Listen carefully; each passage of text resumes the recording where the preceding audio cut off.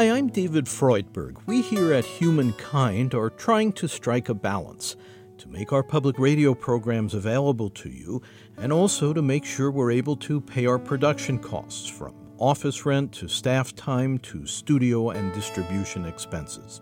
The grants we receive from funders you hear named on our programs don't fully cover our operating costs. And if you like what you hear, we're asking for your help so we can keep our program and this podcast going. Please visit humanmedia.org, and at the top of our homepage, click on How You Can Help. Thanks.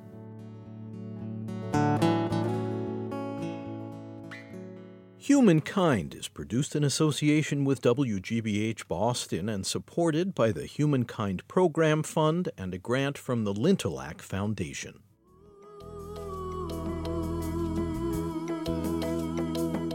I absolutely believe that as a nation we could move much more aggressively to renewable energy, and I do believe it could supply a lot more of the load a lot quicker if we did that.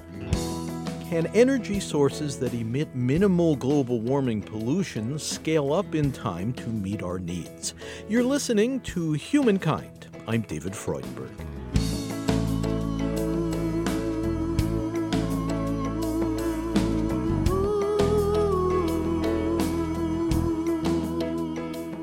The patterns of how we use energy in our homes, our transportation, and our schools and workplaces are noticeably shifting. Conservation practices like use of Energy Star products, hybrid cars, and many more young people taking public transit are part of the change. Giant windmills that don't consume fuels are now more common, and a greater number of homeowners are installing solar panels on the rooftop, like Tufts University environment professor Bill Muma in western Massachusetts. I'm optimistic in the sense that the technology is clearly here. It has improved tremendously in a very short period of time. I installed some additional panels on my garage so I could have an electric vehicle, plug-in vehicle, and I was really surprised. The panels I installed in 2007 were very expensive. These were much less expensive. The price of the panels was, I think, only 40% per watt of what I paid 7 years before, and they were nearly twice as efficient per square foot.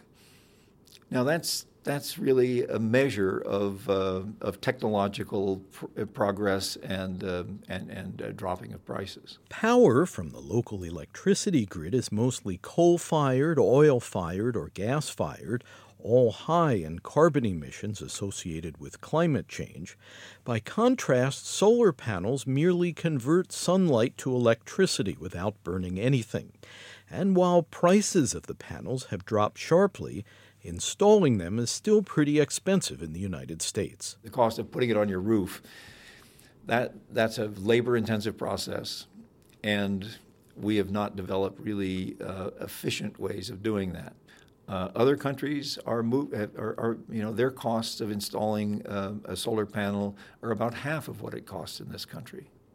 Some of that is that because they're doing it better? They're doing it better in two ways. One, in this country, every local building inspector has a say in what is done and can charge an arbitrary fee for the permit. In other countries, in fact, I think the state of Connecticut has gone to a standard fee. It's $50, that's it. In my town, it's $500, whether you install one panel or 100 panels. There's no rationality to this system. And so all those extra costs add up and make it more expensive. So we could even drop that's where the big future savings in the U.S. will be, is when we get the installation, the so-called balance of systems, everything but the panels, get those costs to come down. So are we there? Is the technology at the point now where this can be adopted on a very large scale? Yes, and in fact, it has been adopted on a very large scale. I mean, if you look at Europe, where they've installed a lot of wind, you look at China, where they've installed a lot of wind, it's been possible to install it so rapidly the running the wires to them has lagged behind in some cases. And within a year or two, the wires are there, and these are producing power into the grid. The grid itself is a whole interesting story that will determine whether we can go really large scale with renewables or not.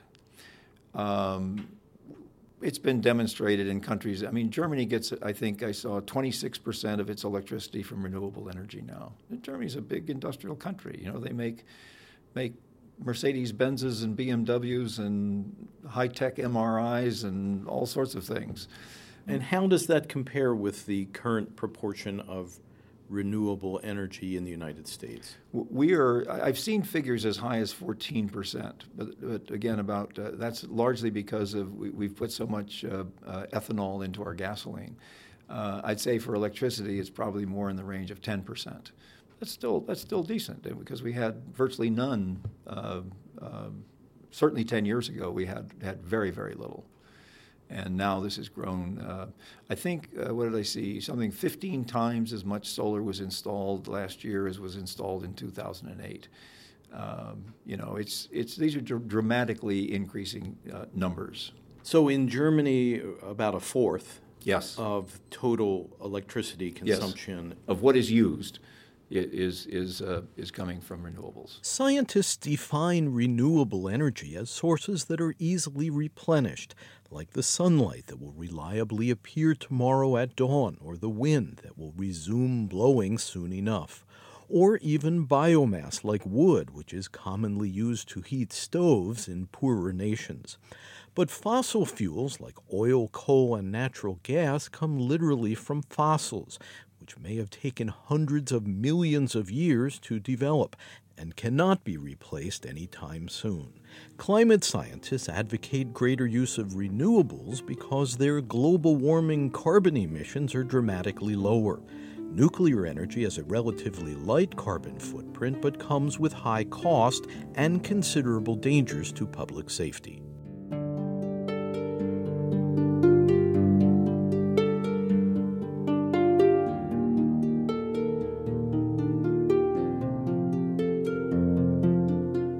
Bill Muma served as a lead author on the UN's landmark study on adoption of renewable energy worldwide. If you look at China, renewables are growing very rapidly, but coal-powered plants are also growing rapidly, and nuclear power is growing rapidly. Although nuclear power is well behind renewables there in terms of its total output, because they just started nuclear, I don't know, 15 years ago or something, and but that's accelerating, and it could well take things over.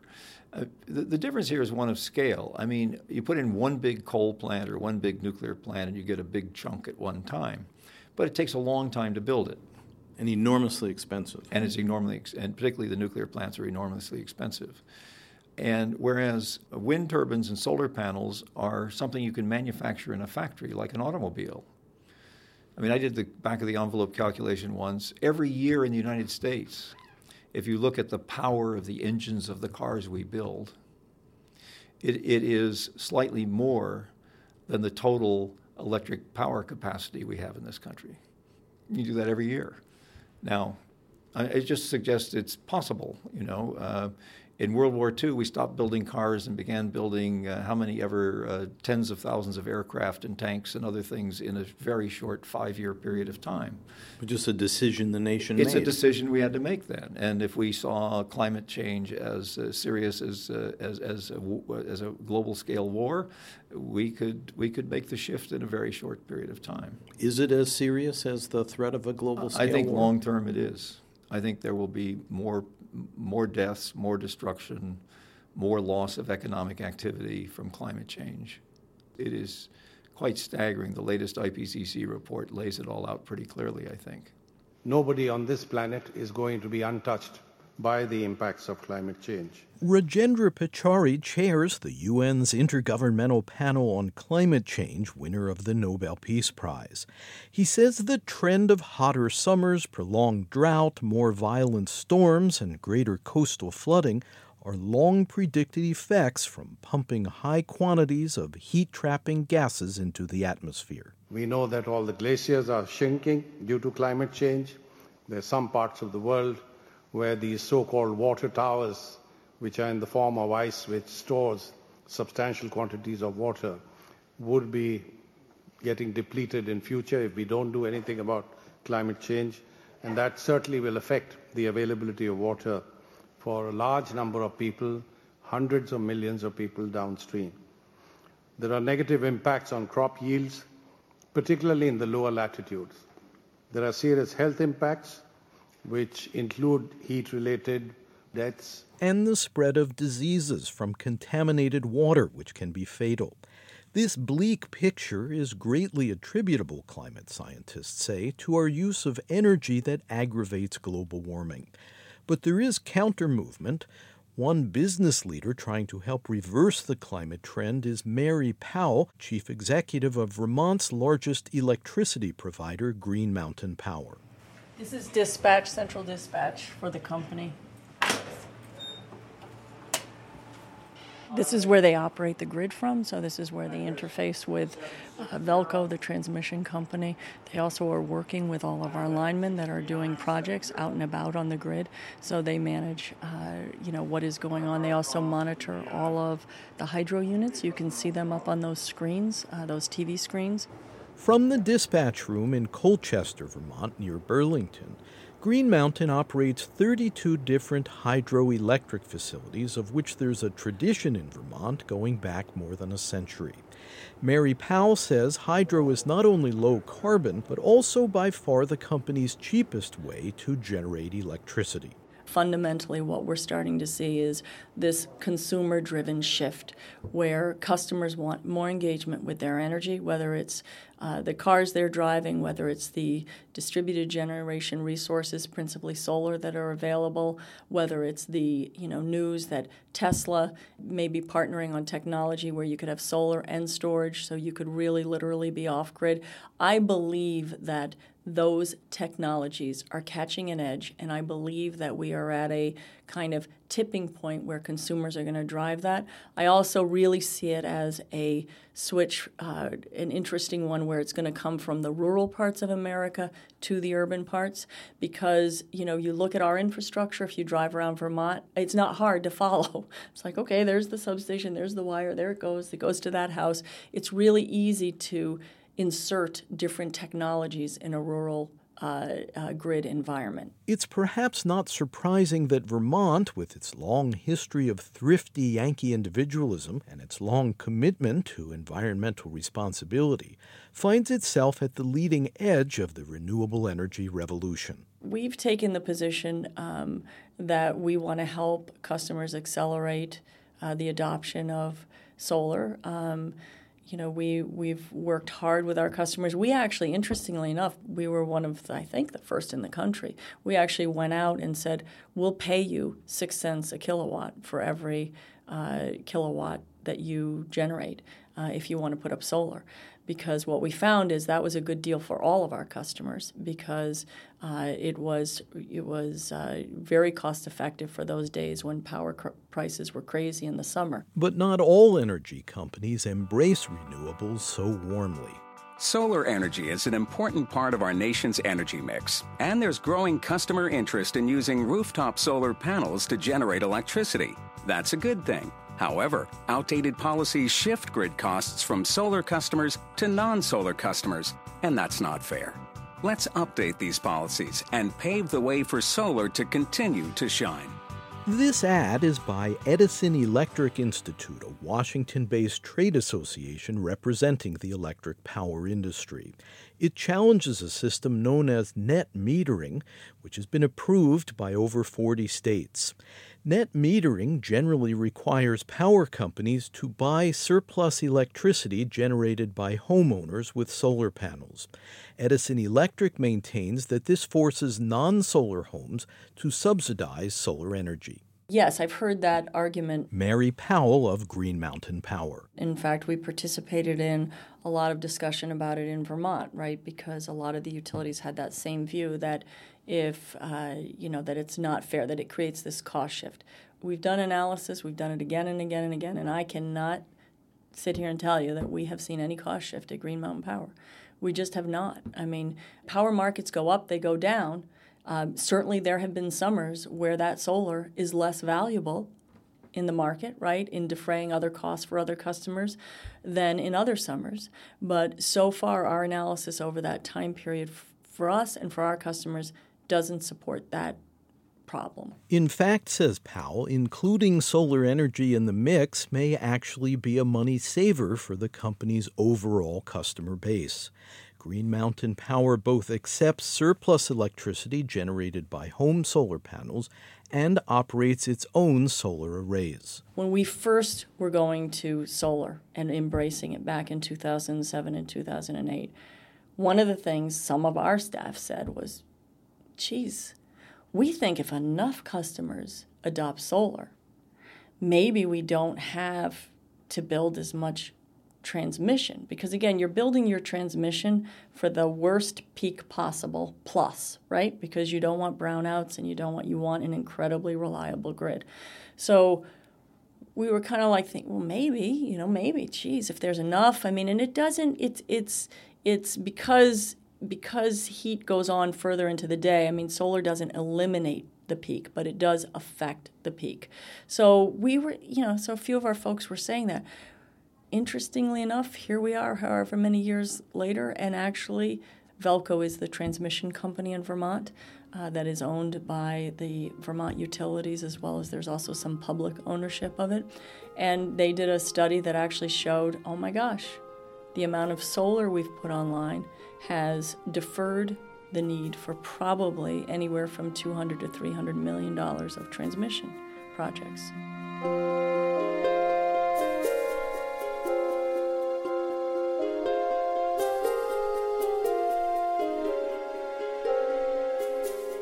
We're examining the growth of renewable energy like solar and wind power as a way to mitigate the effects of climate change. You're listening to Humankind. I'm David Freudberg. You can learn more and can access the in-depth UN report on renewables by visiting us at humanmedia.org.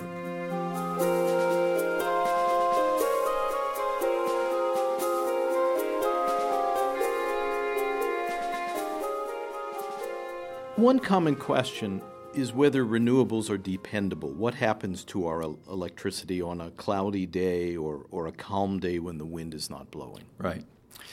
This is certainly an important question. Tufts University environmental policy professor Bill Muma. Let me just preface it by saying that our reliable coal and gas power plants also have to have backup.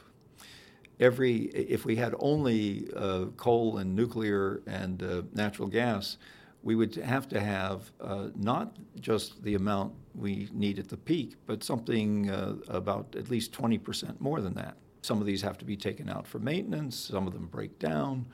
In other words, these are not 100% all the time, although that's the perception. So basically, we do need to have some way to deal with the variability of the sun. Now, the country that's in the lead on this is Germany, because Germany made a commitment to not only get out of coal over the next 40 years, but also to shut down their nuclear power plants. After the Fukushima disaster, Germans actually made it very clear that they would not tolerate continuing the use of nuclear power. So this is a problem because this is a very industrially, heavy industry country, and it means a transition. So how do you keep things going? Well, Germany is the only place I know that has created a virtual grid of 100% renewable energy that has maintained a constant output for 1 year. So no dips in output No. if the wind stops blowing or if the sun shining is occluded by clouds. Do that? Well, they do it because they have wind turbines in the North Sea. They have wind turbines in other parts of the country. The wind doesn't always stop blowing exactly at the same moment in every place. The sun does stop shining in the same all over Germany at about the same time every day, and the seasonal variability is roughly the same across the country. And so what they do is they actually use information technology to manage this virtual grid, and it's grown fourfold in just a year and a half. So they're ahead of schedule in terms of taking this whole thing on. Again, there are policies in place that encourage this to happen. And there may even be some financial help to get this all started. But in other words, instead of wringing our hands and saying the sun doesn't shine all the time, which is unfortunately what I hear mostly in the United States, or the wind doesn't blow all the time, the Germans are saying, well, what do we do about it? Another thing they do is they are coupled to, in their grid, to Norway, which is virtually 100% hydropower. And they can dispatch that power anytime they want. And they often dispatch it to Denmark when the wind isn't blowing hard enough in Denmark. They have all this wind power there. Denmark has the problem, they have so much wind capacity that there are times when they are producing more than the whole grid in Europe can use. They have had days when they have produced 100% of what they needed on that day on a windy day. So it's a problem managing this variability. There's no question about it. But the Germans are leading in figuring out how to manage a grid of differing technology. In other words, it's a hybrid. It's not just one way of doing things. No silver bullet. There's no silver bullet here. But because it's hybrid, it means that you have increased reliability.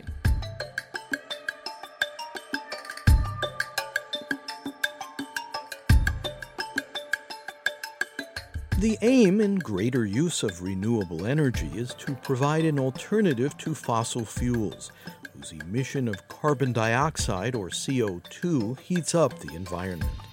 But in some cases, adoption of lower carbon energy can bring its own set of impacts, says Vermont Public Radio News Director John Dillon. There's a Green Mountain Power Project in the Northeast Kingdom that was subject of really intense debate. And that's totally divided environmentalists. What's the trade-off to the upper elevation ecosystem of clearing a swath of land for these big turbines? What's the trade-off that's presented by doing that versus the reduction in carbon emissions? And how much of a reduction is carbon? How much is carbon actually reduced when you need backup generation when the wind isn't blowing? The state is moving towards more renewables, but I think there's a big question about how much ultimately we'll get from renewables. Hydro-Quebec is now defined by the state of Vermont as renewable because it's hydropower and the water. You don't burn up the water. It's just it's part of the hydrological cycle. However, they're very, very large projects that have huge impacts on the environment and people who are flooded, out of where they used to live. So are you saying that sources of renewable energy carry a larger environmental footprint than may be commonly understood? I guess what I'm saying is that every form of electricity generation has an impact, and it's simplistic to think that something that is labeled renewable has no impact. Hydro-Quebec has an impact on the ecosystem when you take a wild river and make it a lake or a reservoir. Ridgeline wind has an impact on that particular habitat. Solar, I don't know what the impact is. Aesthetic, people don't like looking at these massive solar arrays, but you can graze animals under them. But everything has an impact. Everything isn't mountaintop mining for coal or hugely polluting, but you're not going to get energy free. And the biggest threat to the planet is from excess CO2 production. Then people put up with those impacts. Which brings us back to the option of energy conservation, cutting down on unnecessary consumption of energy. This can mean better home insulation so as not to waste heat or cooling, or vehicles that guzzle less fuel per mile, or taking public transit once or twice a month, or just attentively turning off lights and appliances when not in use. It's the low-hanging fruit of counteracting climate change. John Dillon. I think Vermont's doing pretty well on that. We were one of the first places, if not the first, to set up our own efficiency utility, in which a little charge in your electric bill went to pay for an entity that then went out and did retrofitting, starting with lights and heating and cooling improvements in industry and farms and major energy users. So we've flattened the growth in energy demand considerably through efficiency investments. And Vermont policymakers for probably 10 years at least have made that a priority. And if you want to talk about the state's culture, I think people like to save energy. People like to have their houses not leak. They like to burn less wood than they have to. They like to, not pay the light bill or pay less on the light bill. A certain frugality of the New England ethic, right? We don't want to use power that we don't have to. There's a lot of work left to be done on the home heating side. So we've done a lot with electricity. Our main carbon emissions come from heating and transportation, not from electricity. Because of our fortunate clean energy mix, which is hydro, was nuclear, still is purchased nuclear. And so we don't have a lot of coal and oil in our mix, except when utilities have to go out and buy in the spot market. We have in-state hydro, we have hydroelectric power from Canada. So we don't have a big carbon impact on the electric generation side. But we do on the transportation side because this is a rural state and people have to drive everywhere. And we do on the home heating side because it's an old, well-settled state and the housing stock is really old. And so it's inefficient. Single-family homes, farmhouses that have been there for 150 years leak like sieves. And so the effort recently has been to retrofit as many houses and businesses as possible to make them more efficient and use less fuel oil or natural gas or whatever fuel to heat in the winter. The big debate there has been over how to pay for it, and environmental groups and energy advocates have said, hey, some sort of carbon tax, let's figure out how to pay for it because you'll reap dividends. You'll release less CO2 and you'll save people money because they're not going to be spending money to heat the outdoors through a leaky house. And as of yet, there hasn't been a broad-based funding source agreed to, and that's been a political issue. John Dillon, who has extensively covered environment and energy for Vermont Public Radio. Certainly, politics and business interests pervade the entire discussion of climate change, including whether and how to promote greater adoption of low-carbon energy. But in many ways, our general level of personal consumption, which kinds of energy we use and how frugally we use it, are also defined by the choices each of us makes as an individual.